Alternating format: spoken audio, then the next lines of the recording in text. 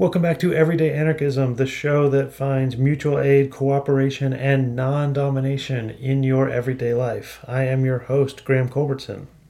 I got that phrase non domination from an absolutely brilliant scholar, Ruth Kinna, who is joining me today to discuss anarchism, Santa Claus, and Christmas. That conversation, the first of two Christmas episodes from Everyday Anarchism, after the theme music.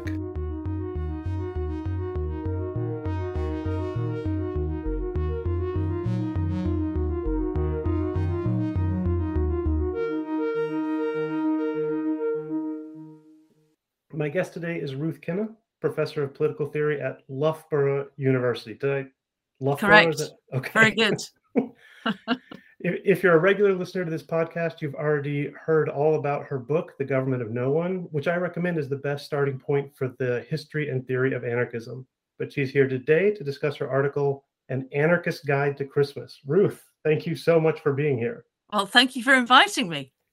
So I thought we could just start with, well, first I should say it's just such a pleasure to see and talk to you, having read your work and indeed read your work out loud into this microphone. So my listeners will know who you are already. So you're a very, very minor celebrity with a few hundred listeners of Everyday Anarchism. That's great counts. to hear. I thought we'd just start with that article that you wrote for Strike about Kropotkin, anarchism, and Christmas, how you came up with the idea of writing it and what the reaction to it was. So I have to say, it wasn't really my idea to start off with. The editor of Strike, who I'd got to know a little bit, because I'd written some other pieces for Strike magazine, and it's a lovely magazine. It was a lovely magazine. It's now been sort of replaced by something called Dope, but it does all kinds of art and politics and contemporary kind of anarchism. But he contacted me and said, would I write something on Christmas, anarchism and Christmas? And it was a short deadline. It was the next day. I mean, he was a bit more flexible than that, but ideally he wanted it the next day. And it just usually what happens with pieces like this is that I have to think about them for quite a long time, because just trying to think about writing something without it sounding too academic, if you like, trying to get the tone right, trying to get the hook, if you like, trying to get the hanger, I find quite difficult. And normally it takes me some time, and I don't know what happened, but it just appealed to me. It wasn't long before Christmas, and I suppose, you know, it wasn't it's not an original thought to think that someone like Kropotkin could pass for Father Christmas. You know, the big white beard, and I just it just sort of, the penny dropped, I suppose, or I just had this idea that I could think about Kropotkin and Christmas. So that was the way in, and then think about how far I was going to try and establish a link to Father Christmas, to St. Nicholas.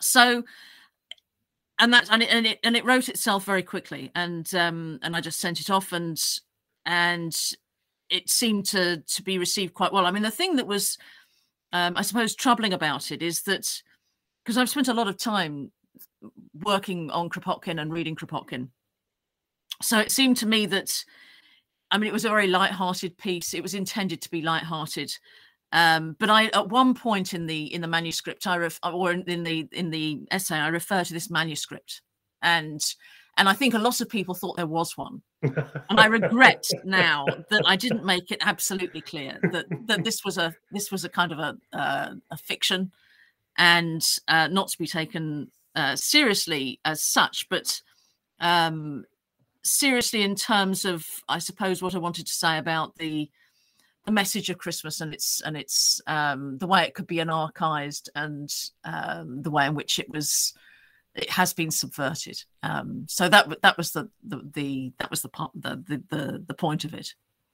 Oh, it's a wonderful piece. I guess I'll link to it in the show notes. I think it is gone from the Strike website, because I think the Strike website might be gone. Defunct.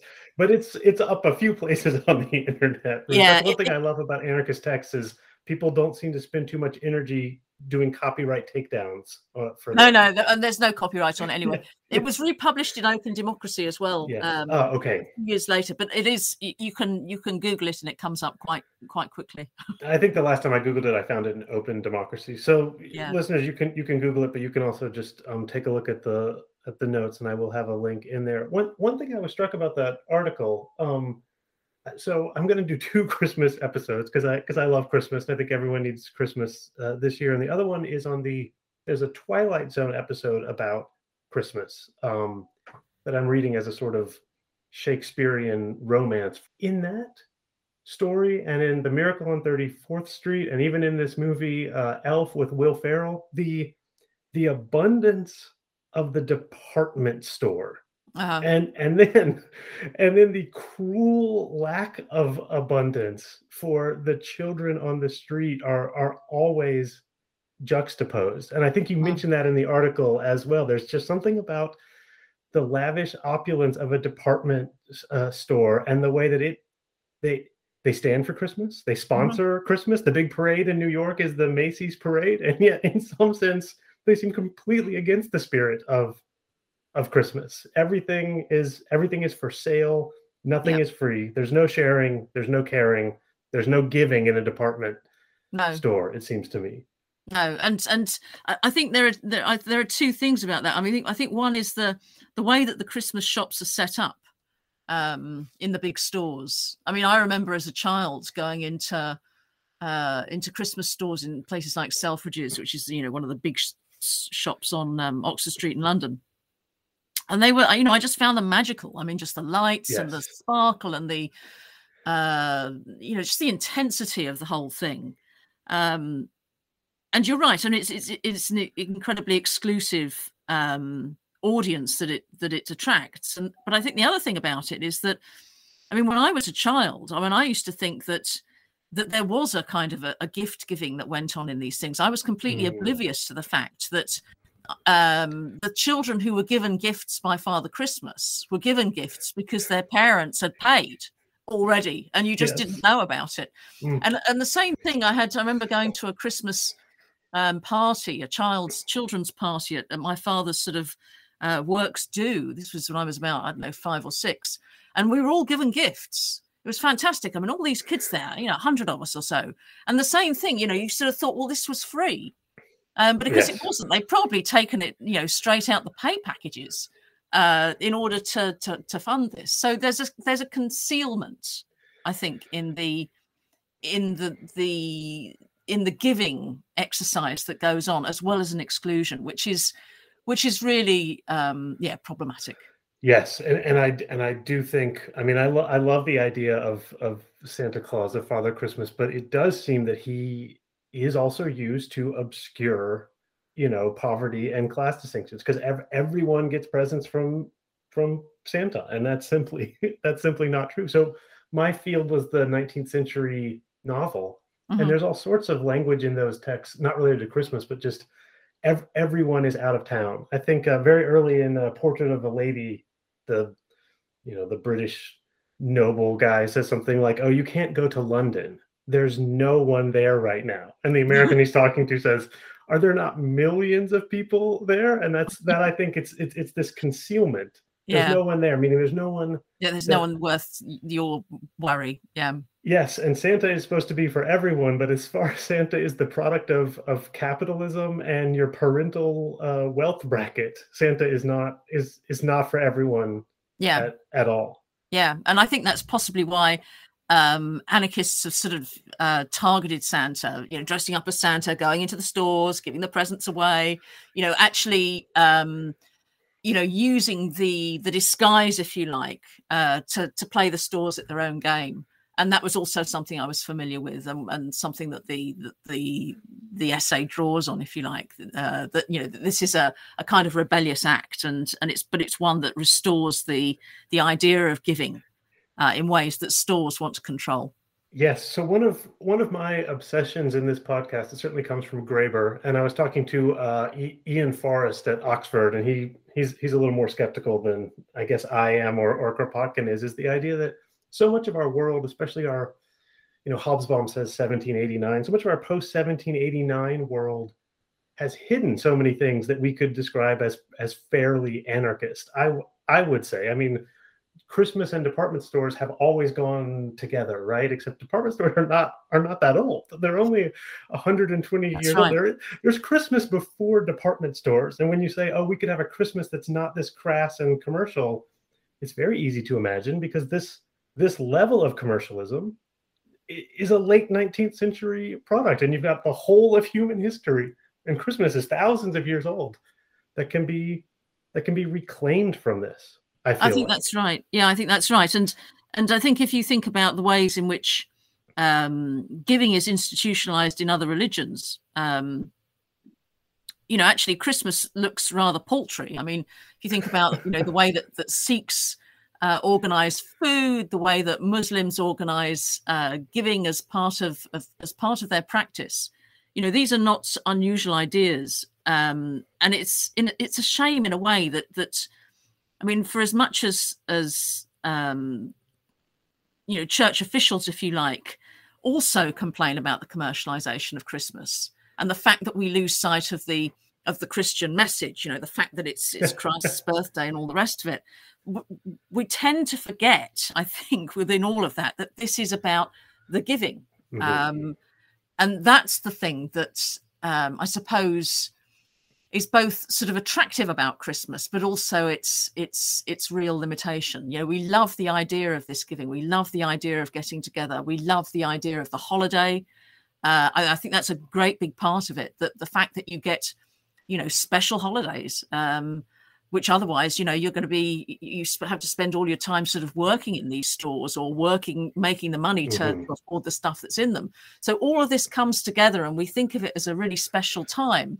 But we're not quite sure how we can, as you say, reclaim it so that we focus on perhaps, not just the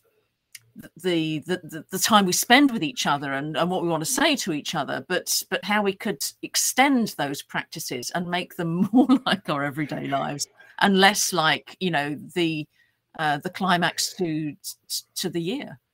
Yeah. Oh, absolutely.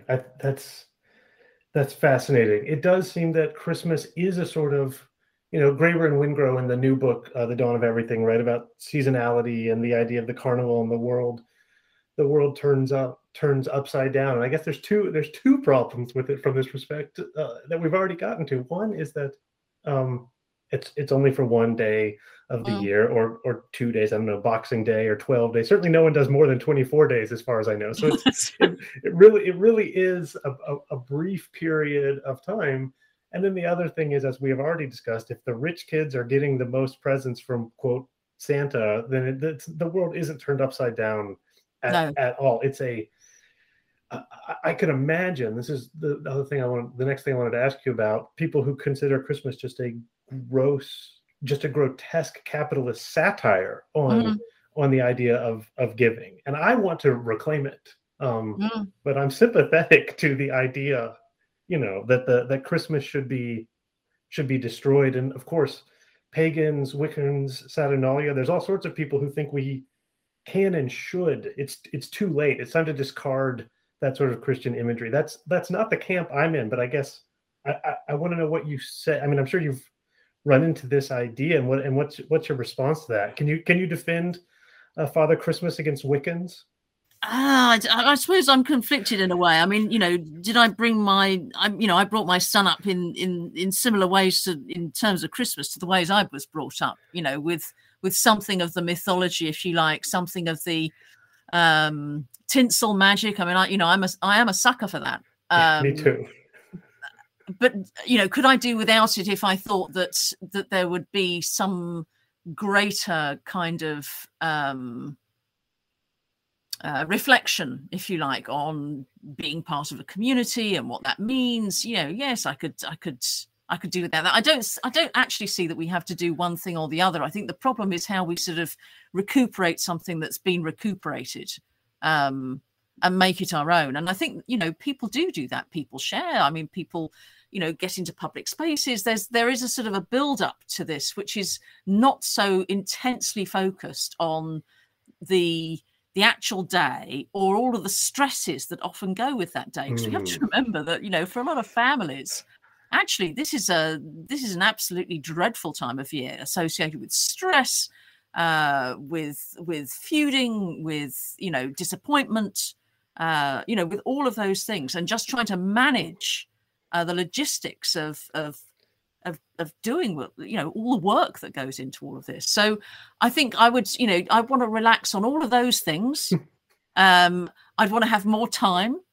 I think we need to sort of, there are ways that you can think about, what is it that you're doing in the build up that you could kind of even out so that you haven't got this kind of curve, if you like, that takes you to this, point of exchange, yes, which is then basically controlled or at least regulated by the expectations of the stores.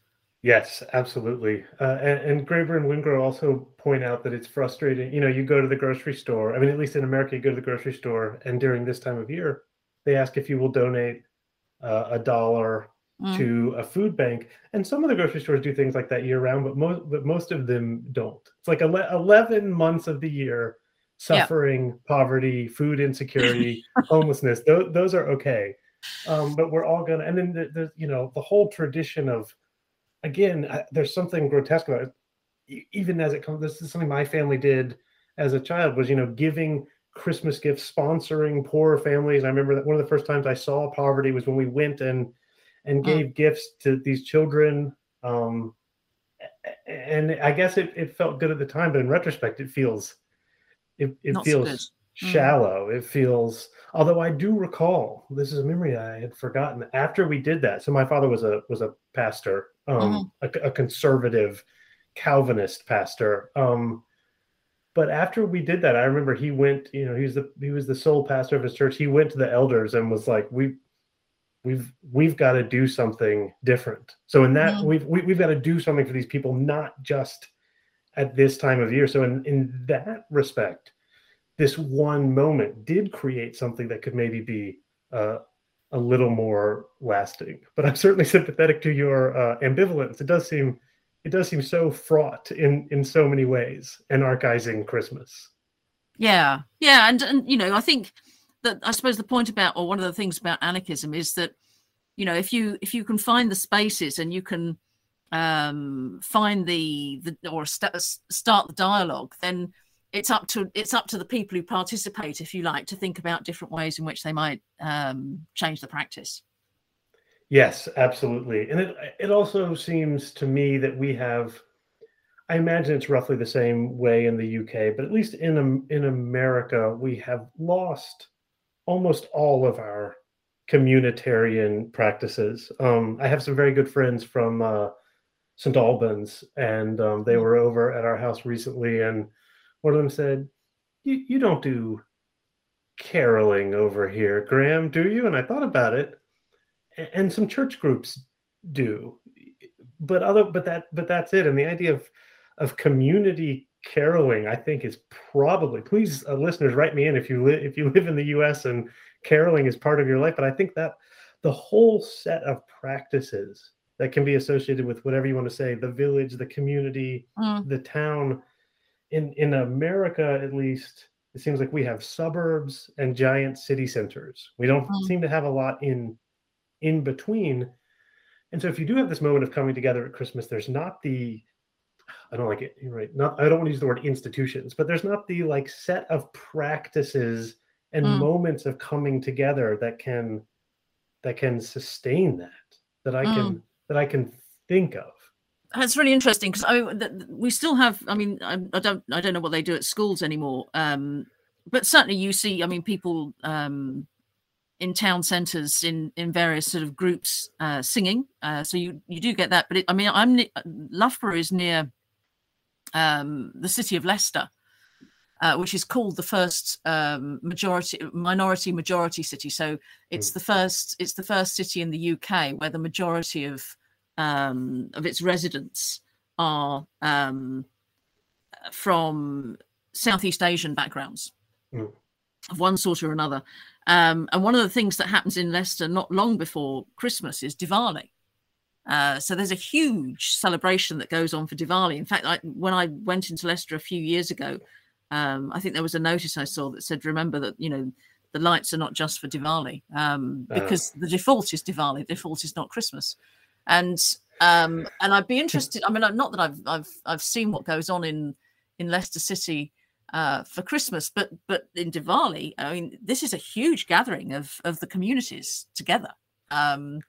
So it's perfectly possible to use festivals in these ways, but I'm just not sure that we have the habit anymore of doing it with Christmas. The habit, yes, it is a habit. Oh, that makes perfect sense. Do you know the work of Randolph Bourne? He's an early 20th century American writer. Only the war. War is the health of the state. He gets Yeah. claimed sometimes in an anarchist tradition.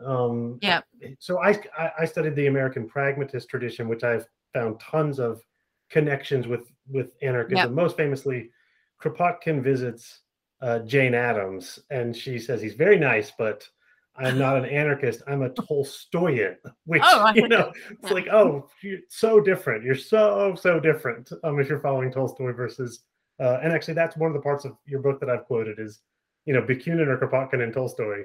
Yeah, they're pretty similar, except for the use of the word anarchism.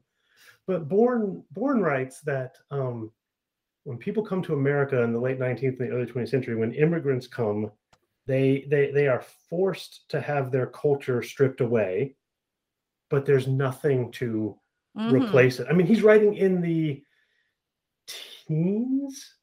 This is the essay on transnationalism. Yes, on transnationalism, which is really interesting. It's a lovely essay, and he's writing so early. I mean, certainly before the rise of talkies, and he says we just give them, movies, and he doesn't quite say fast food, but he says like, bland homogenized food, and it's like, oh, Randolph Bourne knew exactly where this was going, a giant country with no communities. And it does make sense that if you want these traditions that have been stripped away and destroyed by capitalism, managerial feudalism, whichever word you like, that it may come from immigrants and outsiders and people who have needed these traditions to survive in this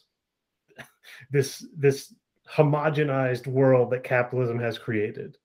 It's a long time since I read that essay, but I seem to remember him, the warning that he gives at the end, which is that the corporations will step in. Yes. If this vacuum, to fill this vacuum. But I think that's what he says, and if I remembered it correctly, then I think that's right. It is what he says, and that's the Christmas we have now. It's the Coca-Cola Christmas. Yeah, which has then been globalized. Yes. Oh, yes. Yeah, it is. It has been globalized. There's a YouTuber who lives in Japan. He's from the UK somewhere. I don't know where he's from, and he says he cannot stand Christmas in Japan because it's, I don't know if he blames it on us Americans, but he probably does, because Japan has full on American capitalist Christmas, no sense of giving or giving. I mean, of course there's giving, but it's, fully the capitalist, it is better to receive than give sense. So he can't stand it. And so he tries to go home. He doesn't travel outside of Japan that often, but he tries to go home for the UK for Christmas because at least alongside the American Coca-Cola Christmas, there are these things like caroling and togetherness. And Japan, the only version they have is the version created by the corporations in that great American century. And it does seem again that we have exported that to everyone. I take no responsibility. I didn't do it. If only it was so easy to say I take no responsibility. It would be, nice. These forces are powerful, and you know, they play with our norms and values in complicated ways, and it's difficult sometimes, I think, then to work out exactly what it is you can reclaim, if anything. I think the corporations, I mean, and I think it's very evident at Christmas, they don't operate with any kind of cultural reference points. And it's the fact that they play with the cultural reference points in the ways that they do, and they manipulate them, that makes the way in which Christmas is presented back to us so troubling. The example of Japan makes perfect sense, yes. because something like KFC, the people who run KFC are, I'm sure, some mix of Americans who don't care about the cultural traditions of Christmas, as you described, and Japanese people who know nothing about the cultural connections of Christmas except its value for their brand. So that sort of cultural disconnection, of course you're going to get that in cultures that do not have Christmas. And the Japanese have all sorts of wonderful cultures of togetherness and communitarian and giving and sharing. But Christmas isn't one of them. Yes. Christmas isn't one of them. I guess, I've focused mostly on the corporate capitalist Christmas, but I guess I should also, and this ties into, my Calvinist upbringing as well. There's also the, Santa Claus sees when you've been naughty and sees when you've been nice version of Christmas. So Santa, in this sense, your book is called The Government of No One. He is the ultimate governor, and at least God is going to mete out his rewards and punishments after death. And so that gives you the chance, if you want, to do the sort of Camus thing and just hold your middle finger up to him and say, you can punish me later, but not now. Well, Santa supposedly at least will punish you, on December 25th. And these days, I don't think anyone gets coal. I don't know how real that tradition is. I should probably ask someone from Bavaria. I can imagine that being the place where Krampus is running and giving people coal and everything. But this idea that Santa is helping your parents assert their authority over you, that seems to be another problem. As much as I want to anarchize Christmas, it's another problem, but I wanted to see what you thought about. Yeah, well, it's a classic carrot and stick, isn't it? That, if so Santa becomes the sort of the disciplinary tool. Yes. So if you're good, you get something. If you're not good, then you don't. So this is the way that schools work. It's the classic do as I say, or there's going to for reward or to avoid punishment. And I think that's a I hadn't actually thought about that until you pointed it out. That it's in the song. It's in the song. Yes. It's incredible actually when you think about it. And I guess, from the anarchist point of view, I mean, the whole idea of disciplining people like that is so counterproductive and so corrupting, but I think the other thing is, on another level is that it assumes, if you like, that there's that what's naughty and what's nice is already settled, that we have these moral standards, right? And that these are evident. Yes. And because, I think anarchism wants to muddy that a bit, and not deny the existence of norms, but not to fix them. That's the whole point. That as soon as you have sort of single points of authority, as soon as you have single moral systems or fixed moral systems, then of course you're going to be institutionalizing the interests that those systems support. And so from every point of view, the idea of the disciplinary Santa is so perverse. It's just trying to make the traditional school head look acceptable. Mm-hmm. That I think that's what it does. I mean, it's not, as I say, I hadn't really thought about it, so I don't know how far back that goes.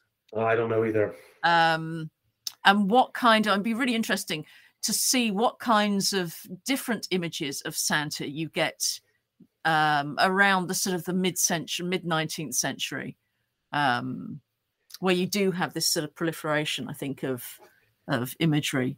I hadn't thought about that. I mean, very loosely, I think Foucault suggests that kind of discipline and punishment institutionally is not that old. Is again kind of equal with modernity, or whatever you want to call it, the French Revolution and the Industrial Revolution. So it's hard to imagine Santa saying, if you sit in your seat and look at the chalkboard, you will be rewarded in the 12th century, because kids were not, I mean, unless you were being trained as a monk or something, kids were not in this school, in this kind of institution. I actually hadn't thought of it. I mean, I was definitely thinking, Ruth, of this as a tool for parents, but you're absolutely right. The model is the principal, right? Yeah. The teacher says, or school head, I guess is the term in the UK. The teacher, or even worse, what do they call them? What's the name for the like prefect, the leader of the class who's in charge of discipline I mean, the head girl or head boy. Yes, the teacher or the head girl or head boy says, if you're not good, I will tell the head of the school, who is this awesome figure from on high. Yeah, reporting systems. Yeah. Yes. And this is a reporting system. Yeah. I'll tell Santa, My parents didn't say that, because I was not taught that Santa was real, for fear that my image of Jesus and my image of Santa would get muddled. So, but I know that people do tell their children, if you're not good, Santa, I'll report you to the principal. Yeah, no, I didn't have that either. I mean, the Santa I knew was the night before Christmas, where Santa is slightly drunk. Ruth, it could be that the problem with America is just that we don't have pubs, that we do not have a sense of convivial community that may or may not involve alcohol. Because when I went to the UK, there's nothing like that in America. Because when I was a youth, of course, one of the things that was exceptional about Christmas was the licensing hours, because we used to, the pubs used to shut at 10:30. But you could have extended licensing hours, so you could sort of roll out of the pubs and go straight into midnight mass, which people did. I mean, partly to keep warm and partly to keep the thing going. But now, of course, we have extended licensing hours any time you like. So that kind of sense of being able to do something that you weren't normally able to do has kind of got lost. But I'm not sure if that's a good thing or a bad thing, but it was just something that was noticeable about Christmas when I was growing up. Oh yeah, that is very interesting. So I mean, it seems to me that I've mostly made a case against an anarchist Santa Claus, against an anarchist Christmas. I do think, and I think I mentioned already that I've written but not recorded an episode about the Twilight Zone version of. The Twilight Zone version of Christmas, which is really, as most of the great Christmas texts are just versions of the Dickens Christmas Carol, at least in the English tradition.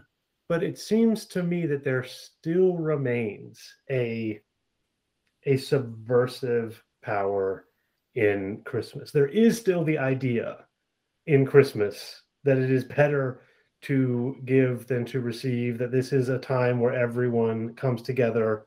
This is a time where strangers will sing to one another. And I at least don't want to give that up. I want to anarchize it rather than burn it down, which is my approach in general to most things.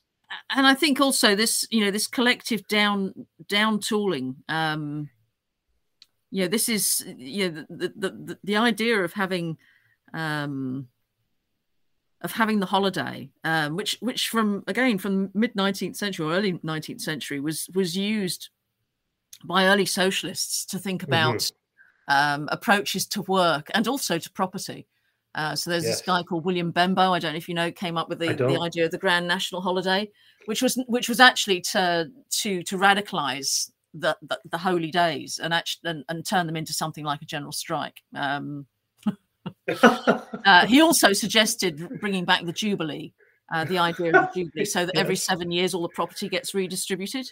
And so I think there are things like that we can take inspiration from, and try and work out what it is that we like about Christmas, and then just jettison the rest. but certainly I think the idea of not work, which of course only works on the basis that some people continue to work, Right. but those ideas I think are worth playing with. Yeah. Yeah, and I think you're right. This ties back to the Graeber and Wingro book, at least in my mind as well. There are so many different ways to organize society, to relate to one another, and the classic move for communism. And frankly, I'm not a big fan of Marxist, Leninist, Maoist, Stalinist communism. I don't think that will come as a surprise to you. But the common move is to say, hey, we should do things differently. We should redistribute the wealth. And then, it's always the teacher, at least for me, it was the teacher would say, well, they tried that in the Soviet Union and X million of people died. So this is it. This is, capitalism with some sort of welfare safety net is as good as it's going to get. And if you ask for anything else, you are asking for Stalin or Mao. And I simply don't believe that. And I think that Christmas of the past and these various other seasonal traditions, Jubilee, everything, they're right there. They're right there. But I think also, I mean, one of the interesting things, or one of the positive things that's come out of the pandemic is actually how many mutual aid societies have sprung up. I mean, particularly in the early months of the pandemic, and they weren't all anarchists, but quite a lot of anarchists were involved in them, and some of them are anarchist. And I think that's a great example, if you like, of people just deciding to help each other because we're in the same predicament, and some of us are not handling it as easily as others. To not worry that someone's a stranger, to think about which institutions you want to support and why. And in the UK, of course, the NHS was one of those. So people were sewing scrubs up because the hospitals were running out of them. All of these kinds of examples of practice of giving without expectation of receiving anything in return. That's what it's about. And I think if we can have rituals which make that practice also like a party, that's great too. But you got to be able to dance to the revolution. That has to be the norm, doesn't it? Yes. Oh, yes, absolutely. And I think, I'm sorry, I cut you off a little bit. I said you have to be able to dance to the revolution, which is maybe quoted a little too much, but just because it's such a great quote. Yeah, I agree. And I think I wouldn't say I'm optimistic that some of the changes that took place during the pandemic will carry on, but it's very clear that they could. It's very clear to me. I hadn't thought of that in terms of seasonality. We did live a different way. 18 months and maybe for longer, and there's no reason, as near as I can tell, that we cannot keep doing things that's right that way, and the memory persists. I mean, I think part of the problem with anarchism is that people often, the skeptics, if you like, will say, well, how's it going to work? Well, here's an example. This is how it has worked, without anybody orchestrating anything, without anybody organizing anything. It just happened, and the memory of those things and the experience of those things, I think, is important, whether or not each one of these organizations survives in the the immediate short term. The fact is they were there, and that makes a difference.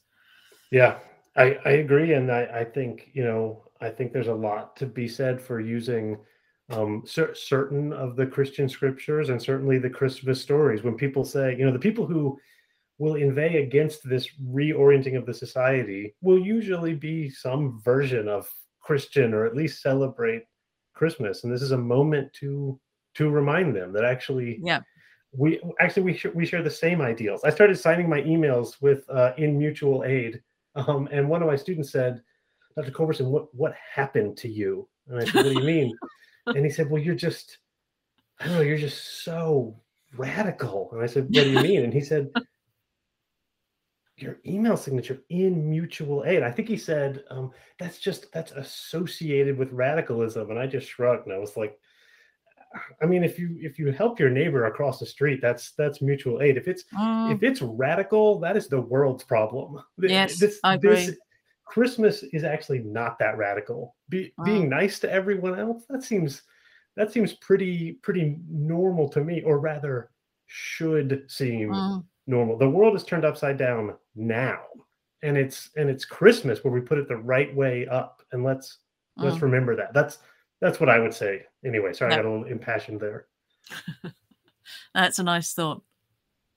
Okay, I think unless you have anything else to add, I think we've done what we came here to do, and I've taken up I your really time. enjoyed that a lot. It's lovely to think about. I mean, it's lovely to think about Christmas and anarchism and the relationship between the two, and maybe there is something prefigurative about Christmas practices that we can tap into. I say let's work on it at least. All right. Ruth, thank you so much for appearing on the show. This was wonderful. Well, thank you for talking to me. Wow, that was amazing. I've got so much to think about. So much to think about from Ruth about Christmas and anarchism. Remember, next time there will be another Christmas episode, this time just me, and I'll be talking about the Twilight Zone episode, The Night of the Meek. If you can watch that episode in the next week, I know it's on Hulu. It's season 2, episode 11, The Night of the Meek, of the original series of Twilight Zone. I think you will really enjoy it, but I think you'll enjoy the episode even if you haven't had a chance to watch it. Remember, I could really use your questions and comments at everydayanarchismpodcast@gmail.com, and I could really use your support, your financial support, if you can go to everydayanarchism.com and make a monthly pledge, or if you can simply tell a friend, share the show on social media, or leave me a review on Apple Podcasts. That helps keep the show alive. All that's left to say is that the theme music, which you're about to hear, is by David Hill.